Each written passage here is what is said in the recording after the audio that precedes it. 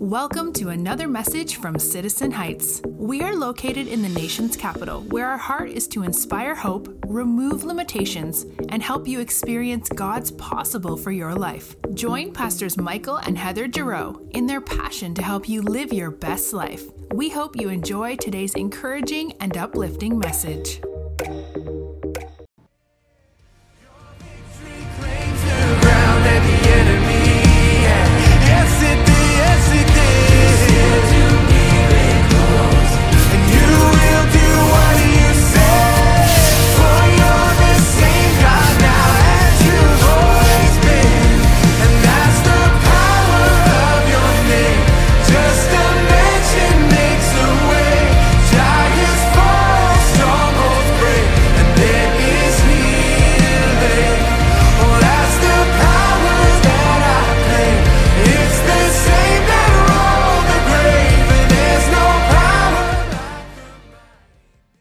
Welcome, Citizen Heights. Let's go ahead and turn together to John chapter 4, verse 23. Today, we begin a new series. How many like new things? I love new things, and it's a new season, and we're going to dive into a new series today on the topic of worship. We're going to talk about worship, true worship, genuine worship, heart-releasing worship, miracle-provoking worship. We're talking about the art of worship, okay? So I hope you can join us, and I'm going to invite you to come back for the next 3 weeks as we cover and make a point to tune in for all 3 installments as we learn the why and the wonder of worship together. There is a power and there is a potential in biblical worship. So we want to learn about biblical worship. We want to be informed, right? Don't you? You want to be informed, but even more, we want to become worshipers. So our text today says God is looking for worshipers. So let's dive in. John chapter 4, verse 23. I want to take a look with you. It says, "But the time is coming. Indeed, it's here now, when true worshipers will worship the Father in spirit and in truth. The Father is looking for those who will worship him that way." Worshipers. The Father is looking for worshipers who will worship him. First thing we do is we want to acknowledge this morning as the weather is shifting outside, winter is approaching, and I don't know if you've noticed or not, we've talked a little bit about it becoming sweater season, but I want you to know it's officially soup season as well, right? We got sweater and soup season. In fact, I have a bowl of soup right here with me. Check it out. Yeah, that's the magic right here. Here it is. Oh, yeah, you can smell it. It smells so good. And if you can smell that, that's because that's in the lobby and that's in Citizen Hall here at church. And so if you can smell it, if you're joining us at Tenleytown or if you're joining us at our Dulles campus, you are actually smelling soup right now. You're not imagining it. Why? Because it's soup season. That's why, because we're setting up right now the Soup for You station. We've got the Soup for You station, and that'll be open after each experience for the next 3 weeks at each campus. Why? We want you to enjoy soup. It's as simple as that, to try different types of soup. We've got chicken. I think we've got chicken noodle today, chicken and rice. We've got some squash and pasta of soup as well. But you can try different soups each week because it is soup season. Turn to your neighbor and say, "It's soup season." Go ahead, tell your other neighbor, "It's soup season." And let's acknowledge something. Soup is so good. There's no explanation for why we wouldn't and shouldn't eat it more, right? We should eat it all the time. Why do we save soup for a season when it's sensational all the time? It tastes good. It smells good. It makes you feel good. It's easy to make. It's easy to clean up. It's easy on your digestive system, right? Soup is good. Why do we save it for a season? Really, we should do soup more. Anybody with me? We should do soup more. And what I want to talk to you today about is worship, because we should do the same thing with worship. We save it sometimes for a season, a tough time. when things are upside down, or maybe when there's a big breakthrough, when things are incredibly good. We save worship, but worship is something we should be doing all the time. There is no in season, out of season for worship, because worship is always good. We wouldn't and we shouldn't save it for a season. We really should worship more. We should soup more, and we should worship more. How does this connect? Well, we're talking today about the art of worship. And really, we want to become proficient in this art form of worship. And great art is more than just the expression of the artist, right? It's more than the artist's expression. And great art is more than the viewer's subjective interpretation. Great art is more than that. Really, great art is an invitation to see what the artist loves. Do you hear what I'm saying? Great art is an invitation to see the world through the artist's eyes and what he loves. And I'll give you a case in point. Andy Warhol in the 60s, his work became, and if you notice our sermon bumper and our graphic, it's really modeled after his pop culture look and his perspective. If it looks familiar, that's because it's really Warhol's work. And his work challenged the world of fine art. And one of the unique attributes of his paintings and his prints is that they were typically inspired by eclectic subject matter. He had Coke cans, Coca-Cola cans, money, movie stars, and soup, Campbell's soup cans. He would paint them. He would do prints of them. And they would ask questions. Why is he painting these cans? Why is this his focus? Is it social commentary? Is it a reflection of society? And the mystery was finally solved when he answered the question. The reason he painted soup cans, the reason he painted Campbell's soup cans, is that he loved soup. It really was that simple. He loved Campbell's soup. He had a taste for Coca-Cola. He loved money. He admired movie stars. Warhol's art was inspired by the things he held close to his heart. So the art of worship, it's an expression, but it's an invitation to see what we love. You can see what I love by what I worship, what I hold close to my heart. And we are a worshiping church, aren't we? Come on, try out that amen this morning. We are a worshiping church. We don't just love music. We don't just love melodies. We don't just love fresh beats. We don't just love the orchestration and the performance. We love worshiping because we love God. So what is worship? That's the one question we'll answer today. What is worship? We're talking about the art of worship. So what is it? And whenever you do a topical study in the Bible, you really need to make sure your definitions are more attached to Hebrew and Greek than they are Merriam and Webster, okay? So we're not going to open the dictionary to get a definition of worship. We're going to open the Bible, and we when you want God's design, you have to let God define, right? And so we want God to define what worship is. And so the definition of praise and worship, it's best found in the Bible. And in the Old Testament, it was written in Hebrew. In the New Testament, was written in Greek. And so we have two different languages, and there happens to be two main Hebrew words in the Old Testament that are used, and two main Greek words in the New Testament that are used. And we would loosely translate them worship, but they have a different connotation. And leaving the words themselves for a future week, I want to get to this point. Both these Hebrew words and Greek words, they both reveal that worship has a dual aspect. Okay, so I want you to follow this with me. They have a dual aspect. And what they reveal is worship is both an attitude and it's an action. Hear me now. Worship is both an attitude and an action. In the Bible, worship has a dual aspect, an attitude of the heart and an action of the body. An attitude of the heart, but an action of the body. Another way to think of this dual aspect is a revelation and a response. Are you getting that? An attitude or an action, a revelation or a response. Isaiah 6, verses 1 through 8. It contains a passage, and it's entitled in the Bible, An Example of Worship. Isaiah 6, 1 through 8. It's an example of worship, and in it we discover worship involves two things. Verse 1 through 4 is a revelation. God reveals himself. and Isaiah becomes aware of God's presence. Revelation.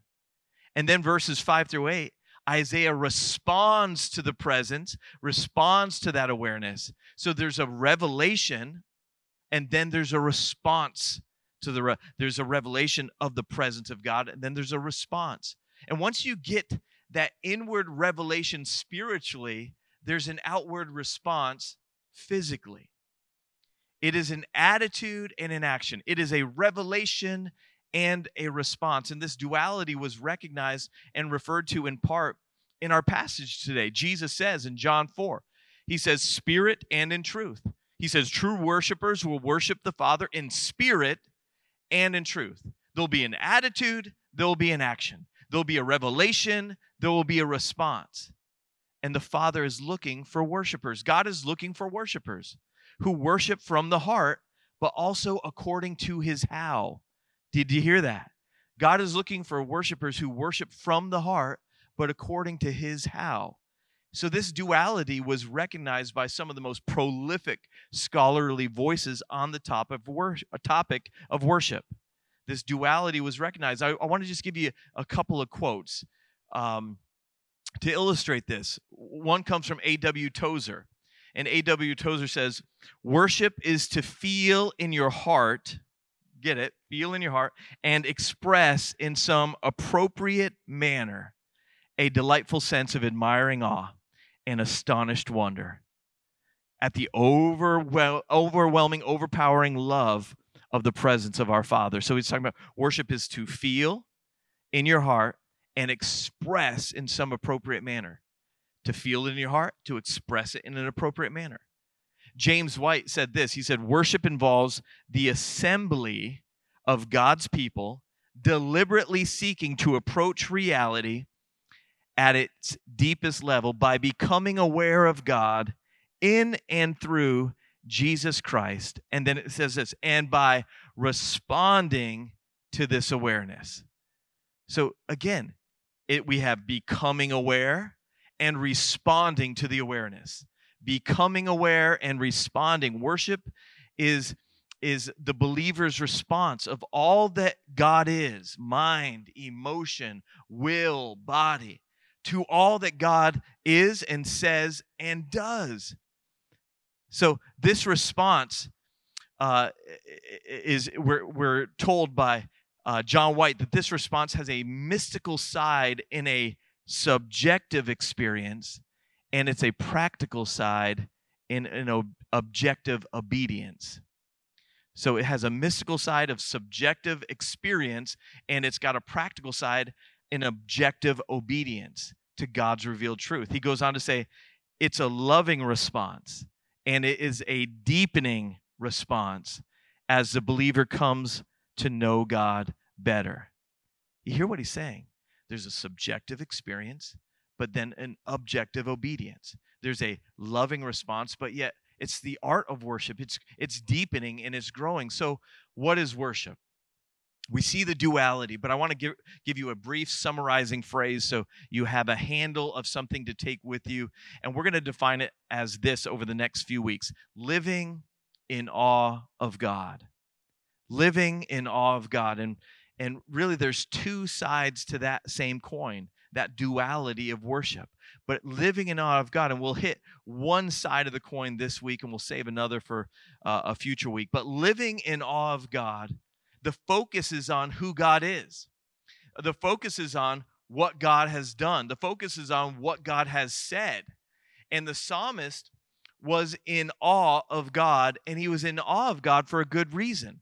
We read in Psalm 68, the psalmist writes, and this is David, he says, sing to God. He says, sing to God, sing in praise of his name, extol him who rides on the clouds, rejoice before him. His name is the Lord, a father to the fatherless, a defender of widows is God in his holy dwelling. Verse 6 says this, God sets the lonely in families. He leads out the prisoners with singing. Praise be to the Lord, to God our Savior, who daily bears our burdens. Praise God. Live in awe of God. And we live in awe of God because he's a father to the fatherless. He's the defender of widows. He sets the lonely in families. He leads out prisoners with singing. He daily bears our burdens. The closer you get to God, the more in awe of God you become. The more you read, the more you learn about his nature and his character and his compassion and his provision, the bigger and the better God gets. That's why the psalmist says, I'm in awe of God. Come on, have you ever received a gift and the gift giver insists that you open it in front of them?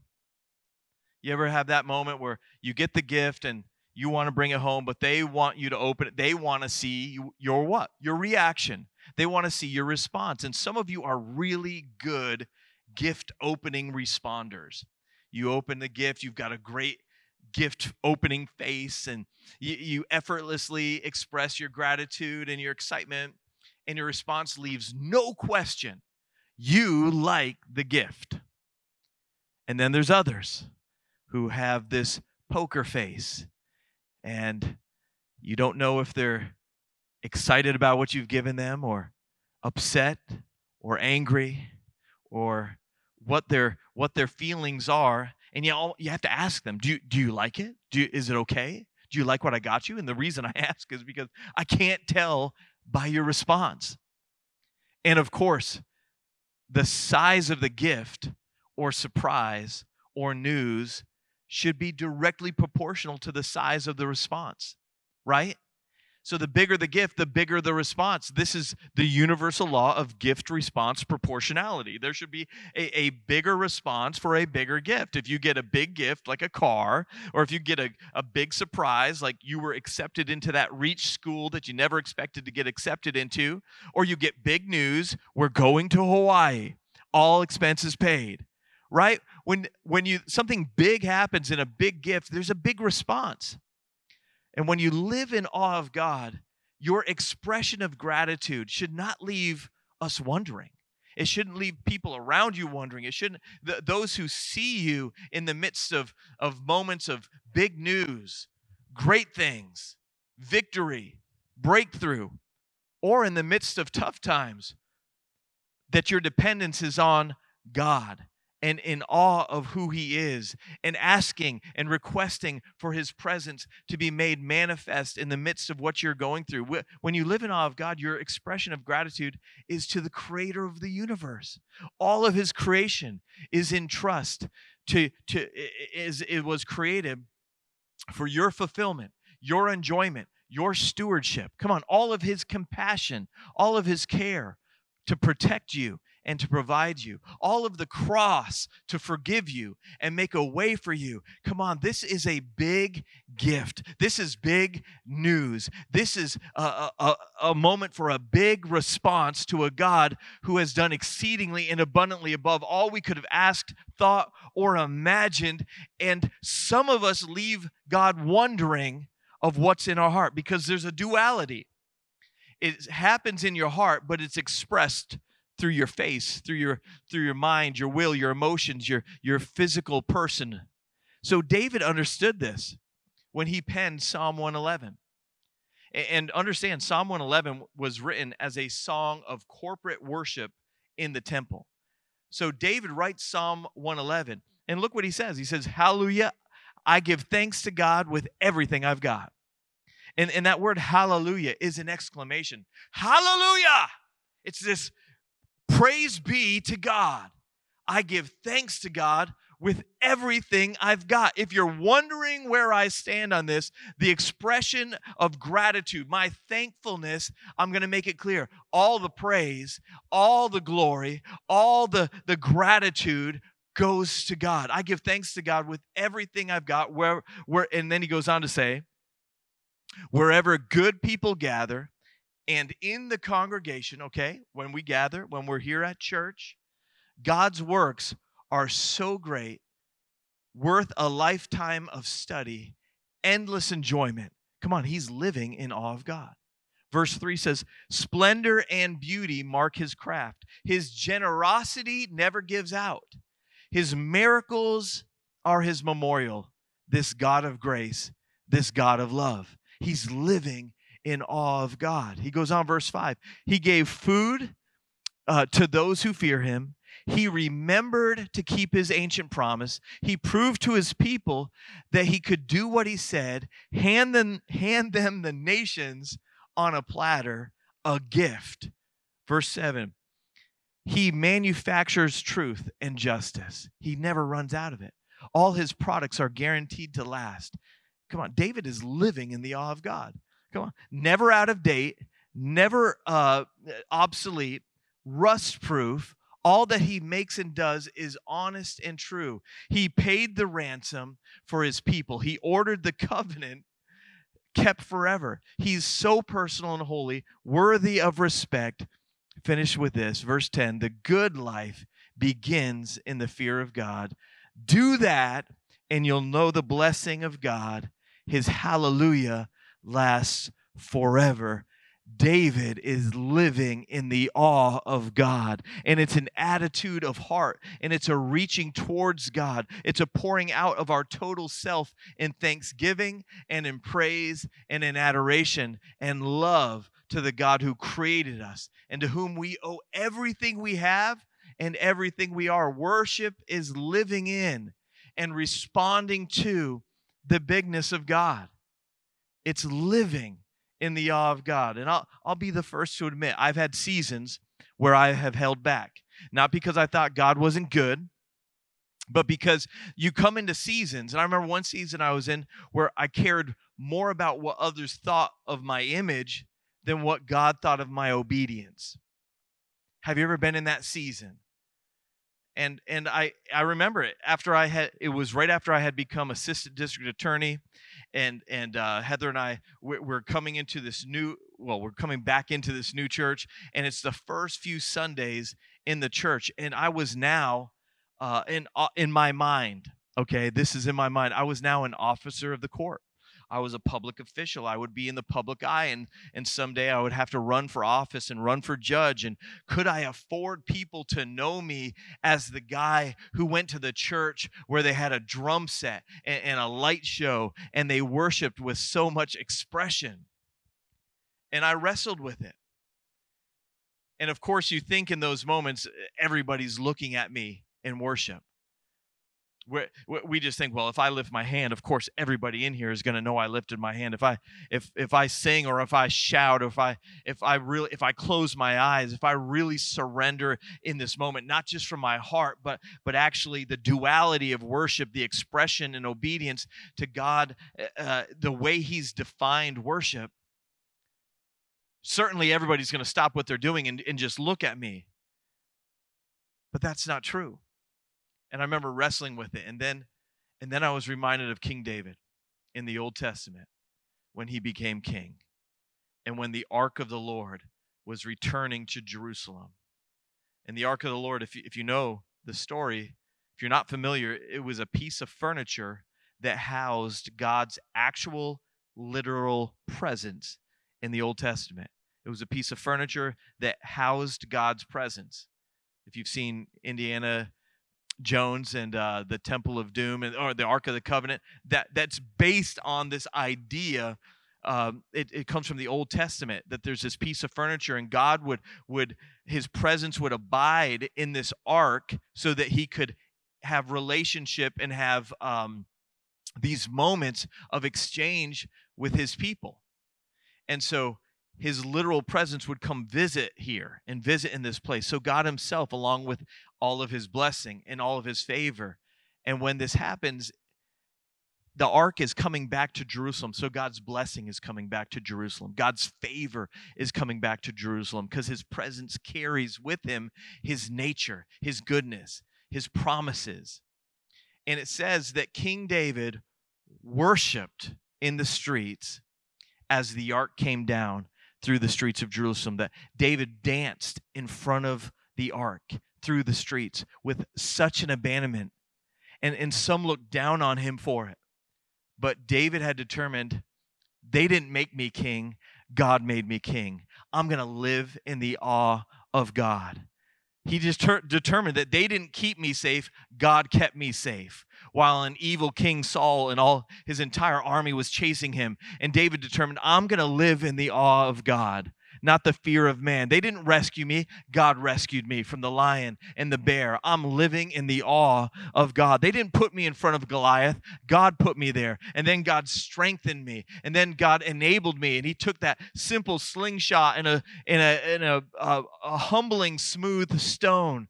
And this harp-playing, God-worshiping shepherd defeats a giant because that shepherd was living in awe of God. When we are impacted by God's kindness, God's provision, God's compassion, God's protection, we respond. Worship involves all of us as first responders to God's goodness. It's not for, come on, I just want to encourage you today. Worship is not for the weirdos. Worship is not for the wackos. It's not for the self-indulgent. It's not for the dramatically self-expressive. Worship is not for the super spiritual. Worship is not a charismatic anomaly. It's really, worship is a human necessity. It's for people who need hope. It's for people who need God. It's for people who know He's the way, the truth, and the life. And we've all been looking for who God is in the midst of all the distractions that we come to find and give our affection to, whether it's your job, right? All of us worship. Come on, all of us worship. Whether you know it or not, you worship.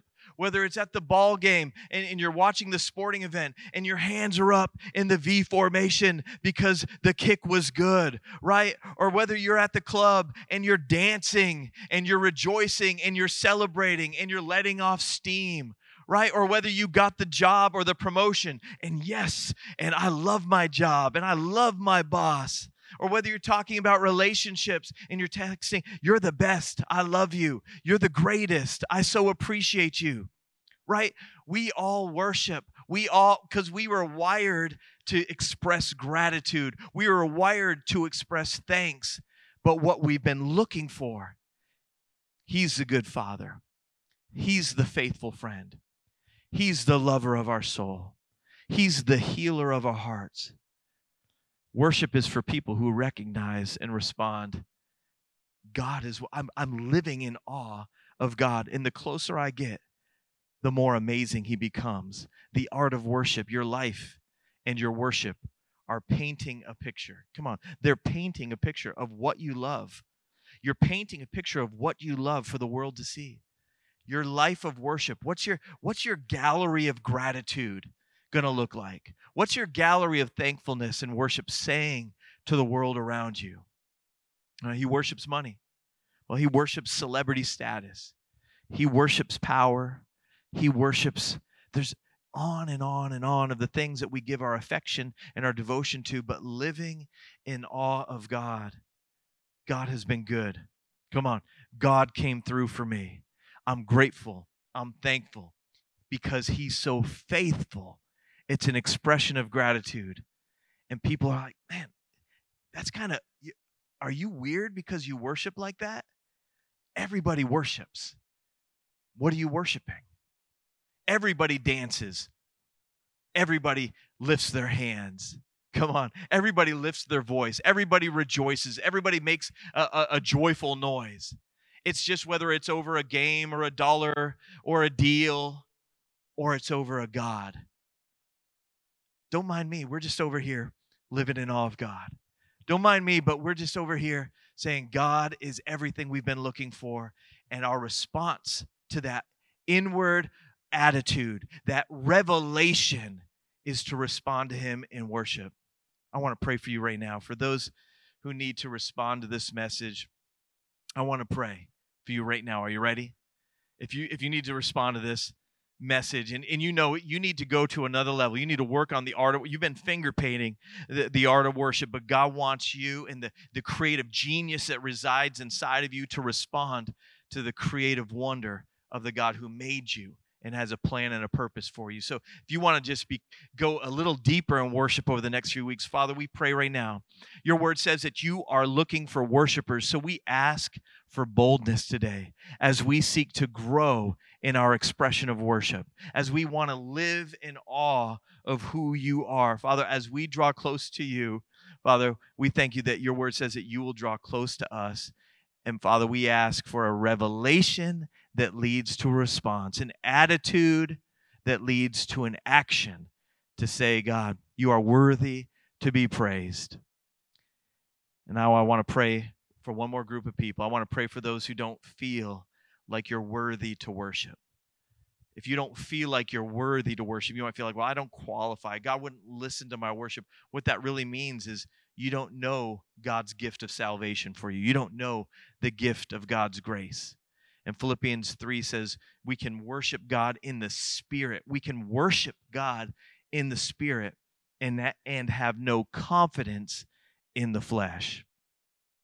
We don't worship God because we're confident that we've lived right or that we've somehow qualified ourselves, that we're holy now because of what we've done and what we've said. No, we worship God in the Spirit. And it says, and we rejoice in Christ Jesus and have no confidence in the flesh. We rejoice in who Jesus is because Jesus is the waymaker.